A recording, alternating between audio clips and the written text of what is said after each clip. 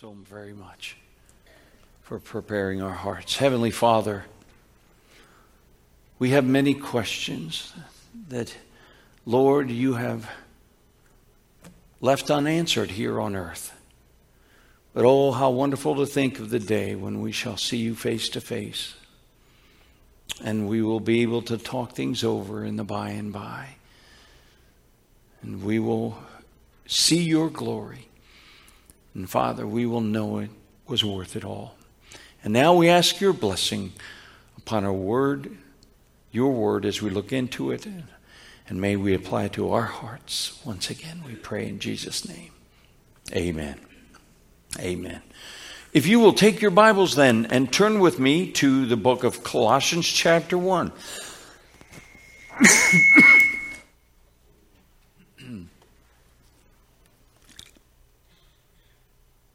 Colossians chapter 1, and we're going to pick up where we left off. We're going to be looking this morning at verses 9 through 14. 9 through 14. But as you recall, the Apostle Paul, as he was writing this letter to a small church in the town of Colossae, as I mentioned, it reminds me a lot of Jonestown Bible Church kind of church.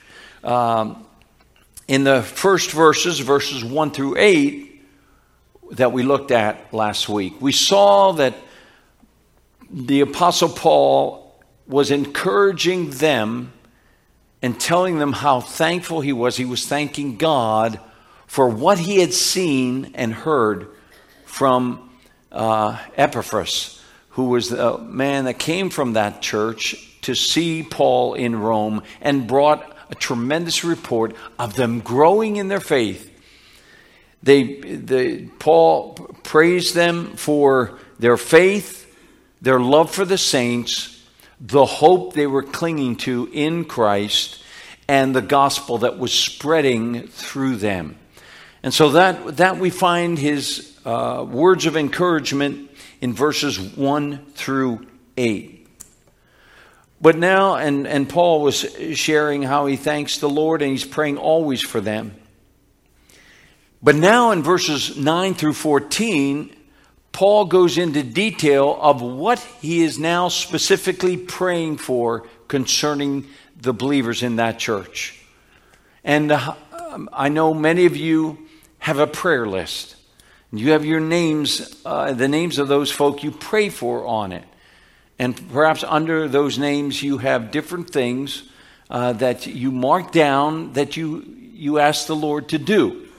It may be a friend that is sick, battling something, an illness, health issue, and you begin praying for healing.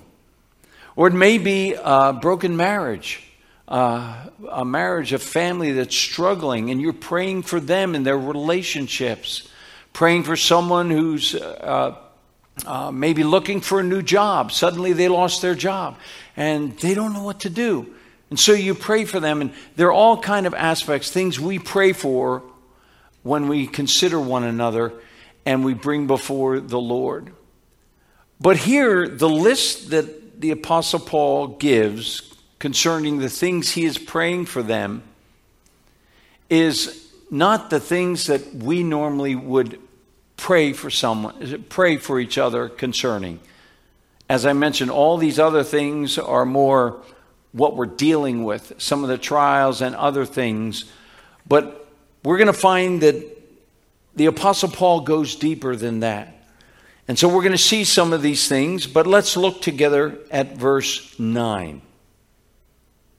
Paul then writes, "For this reason also, since the day we heard of it, we have not ceased to pray for you and to ask that you may be filled with the knowledge of his will in all spiritual wisdom and understanding." Notice in the beginning of the verse, Paul says, "For this reason also, since the day we heard of it, we don't cease to pray for you." What's he talking about? For this reason, since we heard of it. Of course, it's what he heard he mentions in the previous verses, 1 through 8, what he heard about how well they were doing spiritually as a church. And so because of that, because of the wonderful report that he received, he says, now I want you to know some of the things I'm praying for you as you move forward in your faith. And so he will begin to share. First, notice he says that we have not ceased to pray for you. We have not ceased to pray for you. Now, praying without ceasing. We have read in 1 Thessalonians 5:17, the Apostle Paul wrote to the church there, he said, pray without ceasing. So he tells us as believers to pray without ceasing. Does he mean that I should be on my knees, I should have my eyes closed all the time, all during the day? Of course not.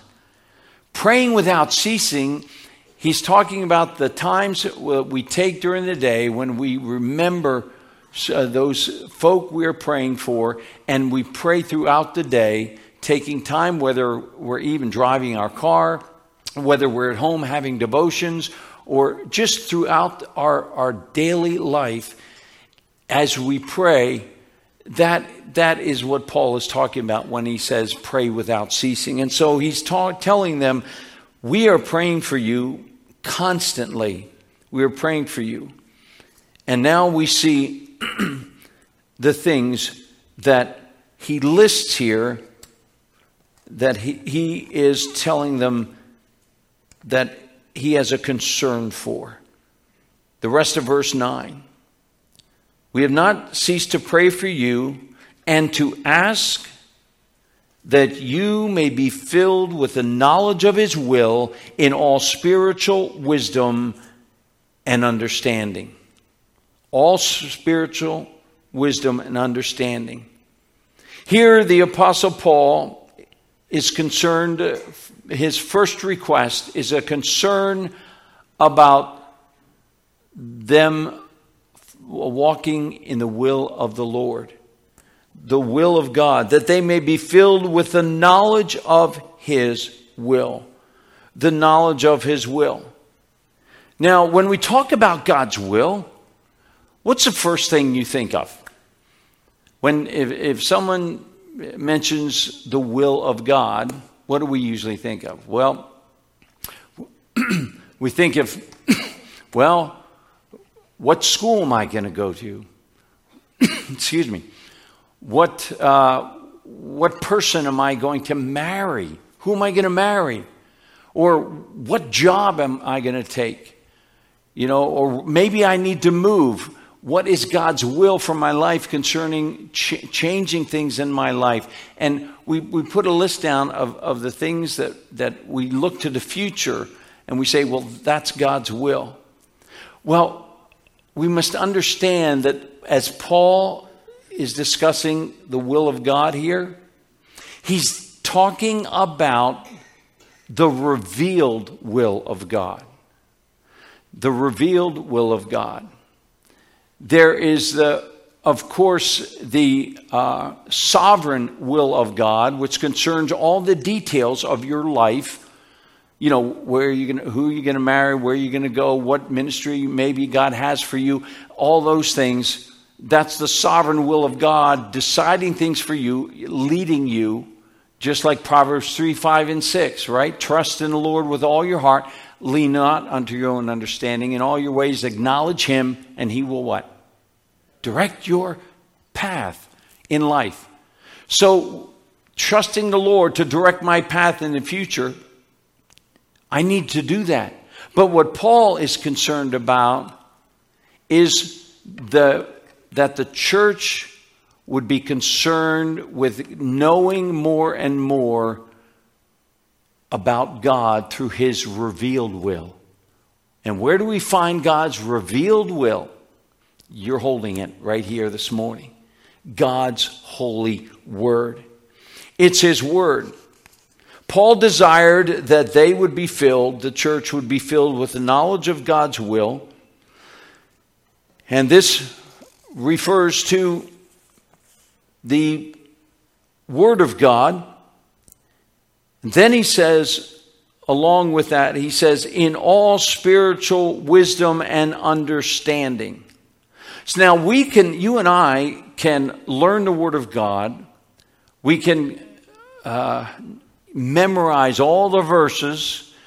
You can know the Bible backwards and forwards, and yet still not know the will of God, the revealed will of God.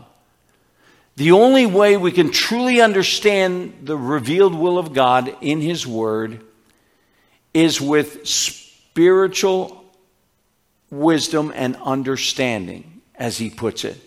That I have got to look through the eyes of the Spirit as the Holy Spirit gives me an understanding of what God's Word says, and how do I then apply it to my life. That is how we are then completely filled with a knowledge of God's will as the Holy Spirit gives us understanding. King David wrote in Psalm 48, he said, I delight to do thy will, O my God. Your law is within my heart. King David knew all about that. King David, many times he fell. He sinned against God. But yet he had a heart for God. And his desire was to know the will of God and to do it. But how could he do it? When he hid God's word in his heart and had spiritual wisdom and understanding of how to apply God's law, God's word, into his life. Turn with me to 1 Corinthians chapter 2. If you go over with me to 1 Corinthians chapter 2, and we see here the Apostle Paul writing to the church in Corinth, verse 10. We'll pick it up at verse 10 through 16. Paul writes here to the church, for to us God revealed them through the Spirit. For the Spirit searches all things, even what? The depths of God. For who among men knows the thoughts of a man except the spirit of the man which is in him? Even so, the thoughts of God no one knows except the Spirit of God. So we can't know God without the help of the Holy Spirit. That's what Paul's saying here. And you and I, as believers, we have the indwelling Holy Spirit within us, the Spirit of Christ, who is there to give us understanding of the Scriptures, of the Word of God, and then how to apply it to my life. And we're gonna see that as we go on. Verse 12. Now we have received not the spirit of the world, but the Spirit who is from God, that we might know the things freely given to us by God, which things we also speak, not in words taught by human wisdom, but in those taught by the Spirit, combining spiritual thoughts with spiritual words. But a natural man does not accept the things of the Spirit of God, for they are foolishness to him, and he cannot understand them, because they are not spiritually appraised. But he who is spiritual appraises all things, or understands all things, yet he himself is appraised by no man. For who has known the mind of the Lord that he should instruct him? But we, end of verse 16, have what? The mind of Christ. When I desire to have the mind of Christ and think like Jesus, it will cause me to act like Jesus and to do the things in my life that will be pleasing to the Father. And Paul is making it clear that man can't understand the things of God. Therefore, he cannot know God. How many of you remember the day before you were saved that any time you would maybe look into the Bible, you read something in the Bible, or you tried to read it, and you open it up and started reading, and you'd say, man, this doesn't make sense. I don't know what he's saying here. And the Bible was nothing but confusion to you before you knew the Lord. It was all a mystery. But then, when you came to know Christ, and I've spoken to a number of you who used to be there, and you share in your testimony how now you're beginning to understand things of the Word of God, understanding the Scriptures, what God has said. And now when you open the Word, guess what? The light bulb goes on, right? Do you recall those times now, believer, that you open God's Word and you go, so that's what it means. Lord, I understand now. How did you get that understanding? How do we get that understanding? It's from the Holy Spirit within me, who now has control of this body. And he has control of me if I am allowing him to control me, and I am surrendering myself to the Lord, and then I ask him for wisdom. Then suddenly he gives it to me. He gives me understanding of the Word, and then the spiritual wisdom and understanding the Holy Spirit gives me, and that is applying the Word of God to my life. John chapter 5, the Lord Jesus spoke to the Pharisees. We won't take time to turn to it, but this is what he said. And you do not, speaking to the religious guys who had all the knowledge of the Scriptures, they could quote for you everything in the Old Testament. And Jesus said to them, you do not have the Word abiding in you. In other words, you don't have it hidden in you. You don't know the Word. The Word is not abiding in you, having an effect in your life. For you do not believe him who sent me. Then he says, you search the Scriptures because you think that in them you have eternal life. We've got people who are going into the Bible and they think they'll find the answers without Christ, without knowing Christ and believing that he is the Son of God. But you got people say, well, I'll figure this book out. I'll make, and they take it and they think they know it, but it's all head knowledge, but not in the heart. And therefore, they have no real understanding. And so Jesus said of the Pharisees, you search the Scriptures because you think that in them you have eternal life. And it is these, actually, the Scriptures, that bear witness of me, or testify of me. And you are unwilling to come to me, Jesus said, that you might have life. So Jesus made it clear. You can have all the knowledge of the Scriptures. You can sit and try and memorize and learn and get it all up here. But unless Jesus Christ has come into your heart through his Holy Spirit and you've been saved, you won't have the spiritual discernment and understanding. Turn back with me now then to Colossians chapter 1. So this was his first prayer, that they may be he's praying that they may be filled with the knowledge of the Lord in all spiritual wisdom and understanding. But then we come to verse 10. He goes on, and now he's going to share his second request that he's praying for, his desire for the church. So that you may walk in a manner worthy of the Lord, to please him in all respects, bearing fruit in every good work and increasing in the knowledge of God. There again, it's the increasing in the knowledge of God, that spiritual understanding. But what is he saying here in verse 10? He's saying, once you are filled with the knowledge of God's will through his word and have the spiritual wisdom understanding, I pray that will cause you to walk in a manner worthy of the Lord, to be pleasing to him in all aspects.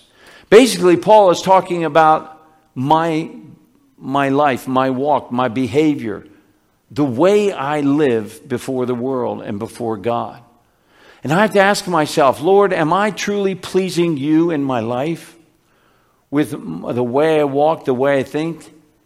When I am filled with the Holy Spirit, filled with His Word, and I allow the Holy Spirit to control me, and I ask Him, Lord, you control me and keep the old man,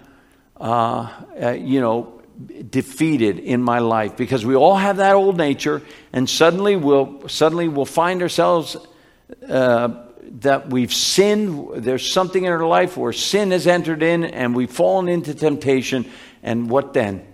We get discouraged. We feel unworthy, but then we confess our sin. We acknowledge it, confess it to the Lord, and what does He do? He forgives us and washes that sin away by the blood of Christ. And so here, Paul's second desire is that they walk in a manner worthy of the Lord. Turn to Ephesians chapter 4 with me now. Ephesians 4, and it's 2 books back. So if you're looking for it, you're in Colossians. Go back to Philippians, and then before Philippians is Ephesians. Ephesians 4, verses 1 through 3. Paul says the same thing to the church at Ephesus. And basically he's saying this to us because this is God's word to our hearts this morning. I therefore, the prisoner of the Lord, entreat you or beg you to walk in a manner worthy of the calling with which you have been called.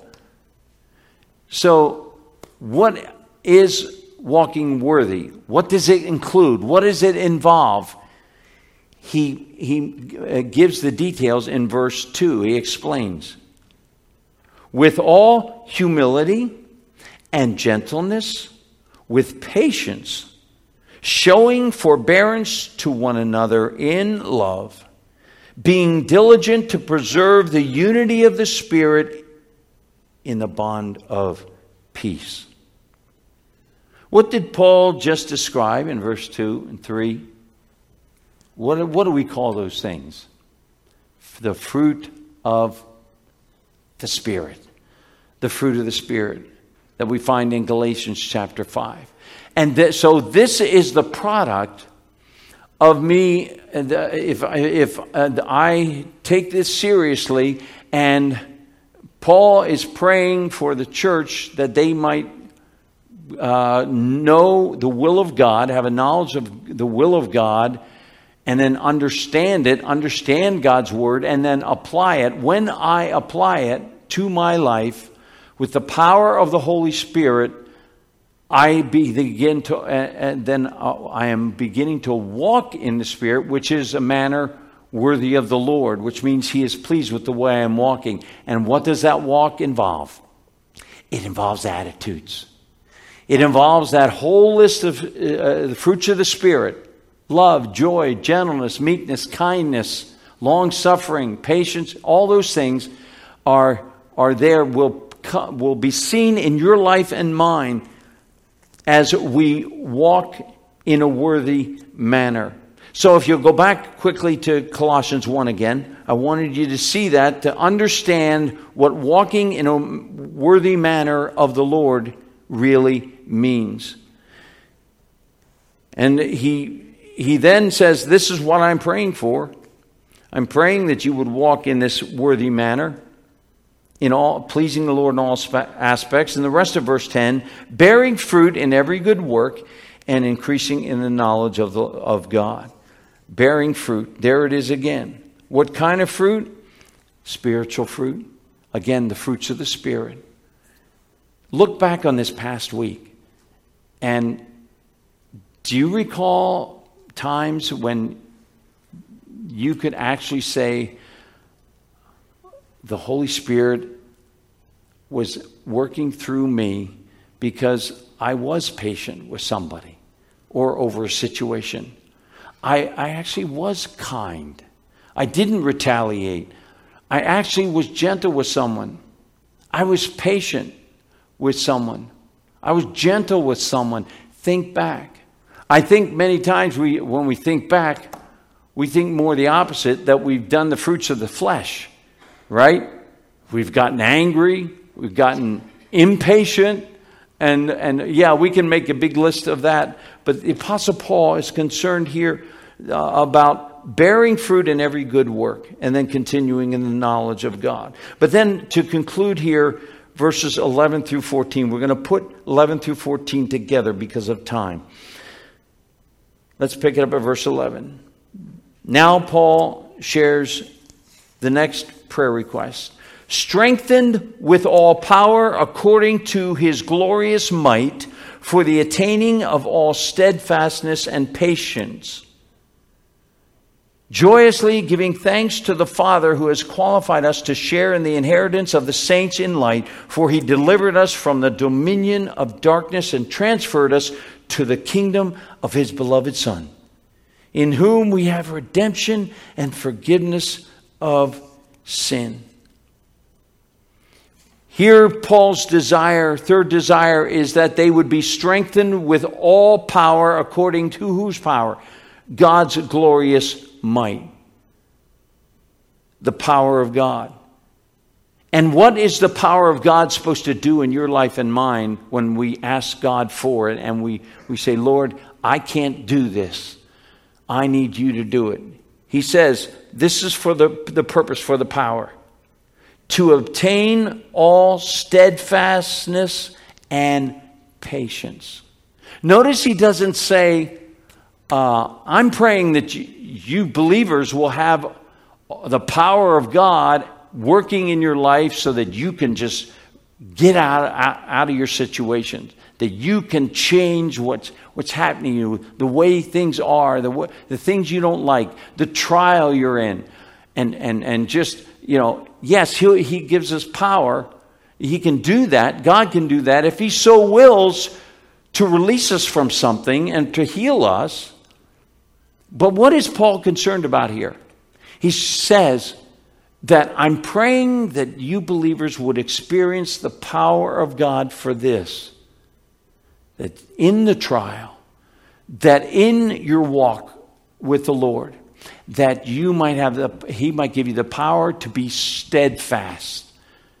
What does he mean by that? He's talking about being steadfast in your faith. Lord, I'm trusting you no matter what. I can't do it in my own strength. Lord, you have got to do it in me through your Holy Spirit. And so Paul is saying, I want you to understand what it means to lean on the Lord's power, his almighty power, in the midst of your life and trials, not so that you can get out of the situation, but that you can be strong in the situation. And he will strengthen your spirit. And you would become steadfast. And the next one is what? Patience. That God's power might work in you to give you patience. And what is that? Well, we look at the life of Job, right? What did Job, it looked like many times he was impatient with God. He wanted to be delivered, but yet he learned patience. He learned through the Spirit of God, giving him patience. And so he experienced the power of God to endure. And that's what Paul's concerned about, that you and I would be able to endure what we're going through. And we can get through it, but only if we rely on his power, the supernatural power of Christ that lives in me. And in you is that power. The power of the living God lives inside your body. And he will allow it to strengthen you and to hold you up and to give you victory in your life. Victory over sin. If you've been struggling with sin, you've been struggling with temptation. How do I get through that? How do I deal with my sin? Through the power of the Holy Spirit. The power of God in my life that gives me the power not to sin. How crucial this is to understand this. The word power here in the text, in the Greek, is the Greek word dunamis. Dunamis, which is where we get our English word dynamite. Dynamite. Any of you guys ever work with dynamite? No? I'm glad you didn't. You probably wouldn't be here if you did. Now, people are going to try and work with dynamite coming up very soon. July 4th. Suddenly, boom, boom, boom. And, but think of it. the power of God is at work in your heart and life to give you a steadfastness and patience. And then he goes on, he says, and then I'm praying that you will give thanks to the Father, verse 12, joyously, the end of verse 11, joyously giving thanks to the Father who has qualified us to share in the inheritance of the saints in light. For he delivered us from the dominion of darkness and transferred us into the kingdom of his beloved Son, in whom we have redemption and forgiveness. What is he saying there? He's saying, church, the last thing I'm praying for is that you would be joyously thankful for what God has done for you, for his salvation, and for what he has prepared for you, an inheritance, eternal life, a home in heaven, something you can't even imagine that God has given to you in Christ, and it's all given to you because you put your faith and trust in his Son, the Lord Jesus Christ. Many of you know the situation of my brother Bevan, and many of you have been praying for him. I thank you for those prayers. I brought with me a little clip that I want to show you, a video clip, as we close here. And this video clip is of my brother 5 years ago, okay, before he was diagnosed with stage 4 bladder cancer. And my brother, being in the ministry, one of his hobbies was weightlifting. And you can tell that's one of my hobbies too, can't you? So, but you look at him, he was a specimen of health and strength. And I want to show you, give you a glimpse of my brother's strength 5 years ago. He was 58 years old when this video was taken. It's a very brief video of him in the gym. But being a weightlifter, he was 58 years old. And what you will see is my brother doing a squat of weights. Okay? And what he is squatting at age 58 was 545 pounds. He's going to take it, he's going to go all the way down and all the way up with it. 545 pounds. Now, what's not on video is 2 years later, when he was 60 years old, he went and he reached 555 pounds at age 60. And that's what he was shooting for, because that is unofficially a world record for a 60-year-old in lifting that much weight. He looked it up and looked everything up, and he found that weight at a 60-year-old man weighing was basically a world record. Of course, he didn't call Guinness Book or anything like that, but he was trying to achieve that goal. And here you will see him. This is, of course, the one that's not the world record, but this is the one when he was 58, 2 years before, 545 pounds. Greg, could you run it? All right, ladies and gentlemen, what's going on? How you doing? Coming to you from LA Fitness. It's my man Bevan, 58.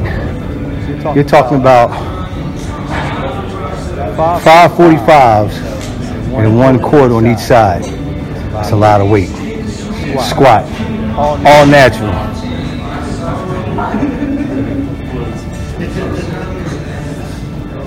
Here he goes.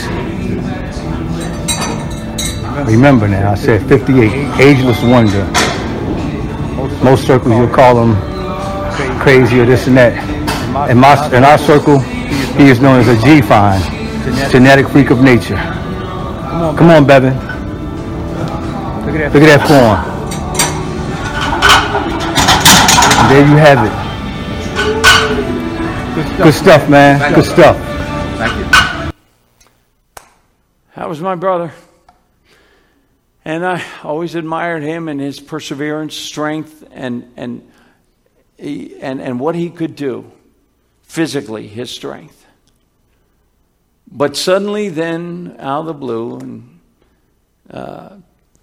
just last year, he got the diagnosis of stage 4 cancer. And I brought a picture with me of myself, Bevan, and my sister, Wendy. I'd like to show you a picture of him now. There's my brother now. He doesn't look the same. Lost all of that muscle. He's weak. He's lost his appetite. He's losing strength. And they even had to stop. He finished the chemo treatment. He was hoping that at the end of the chemo treatment, that was going to be light at the end of the tunnel, and suddenly get his appetite back, start gaining weight again, and gaining strength back. But it hasn't been happening, because they started then, after 3 weeks ending the chemo, they started immunotherapy treatments, which is, again, an injection of, it's like a chemo injected into you. It's every 3 weeks, but it's a very powerful drug. They gave it to him the first time. Suddenly he came down with an infection. Suddenly he was even more fatigued and weak. They couldn't even get out of bed. He's trying to recover from that. The doctor said, let's stop the immunotherapy right now. And right now, it's a wait and see. In 2 weeks, he's going to go back to the doctor. They're going to test his labs and see where he's at. But things are real difficult right now. But I have found more encouragement in my brother than I ever knew he had. And more strength. And it's not the physical strength that he once knew. But he is now experiencing the strength that the Apostle Paul was talking about here. He was saying being strengthened in the Spirit with all the might of God. And my brother is experiencing that power of God in his heart and in his weak body. It is strengthening his mind when he feels like throwing in the towel and giving up. What's the use? Maybe you're there this morning. You're saying, what's the use? I don't think I can make it. I don't think I can go on. But my brother has encouraged me as I've talked to him, and he shared with me that, yes, I get discouraged. But I keep going back to the Lord and asking him for the strength. And it goes back to what the Apostle Paul referred to when Paul talked about his thorn in the flesh. And God, he prayed 3 times that God would heal him. And what did God say? No, Paul. Sometimes he'll say no to our prayers for healing or anything else, so that he might what? So that in my weakness his power may be made perfect. And Paul said, that's what God wanted me to know. My grace is sufficient for you. And in the grace of God, that is where you and I will get our power to be able to endure what we have to go through. Whether it's the valley of the shadow of death.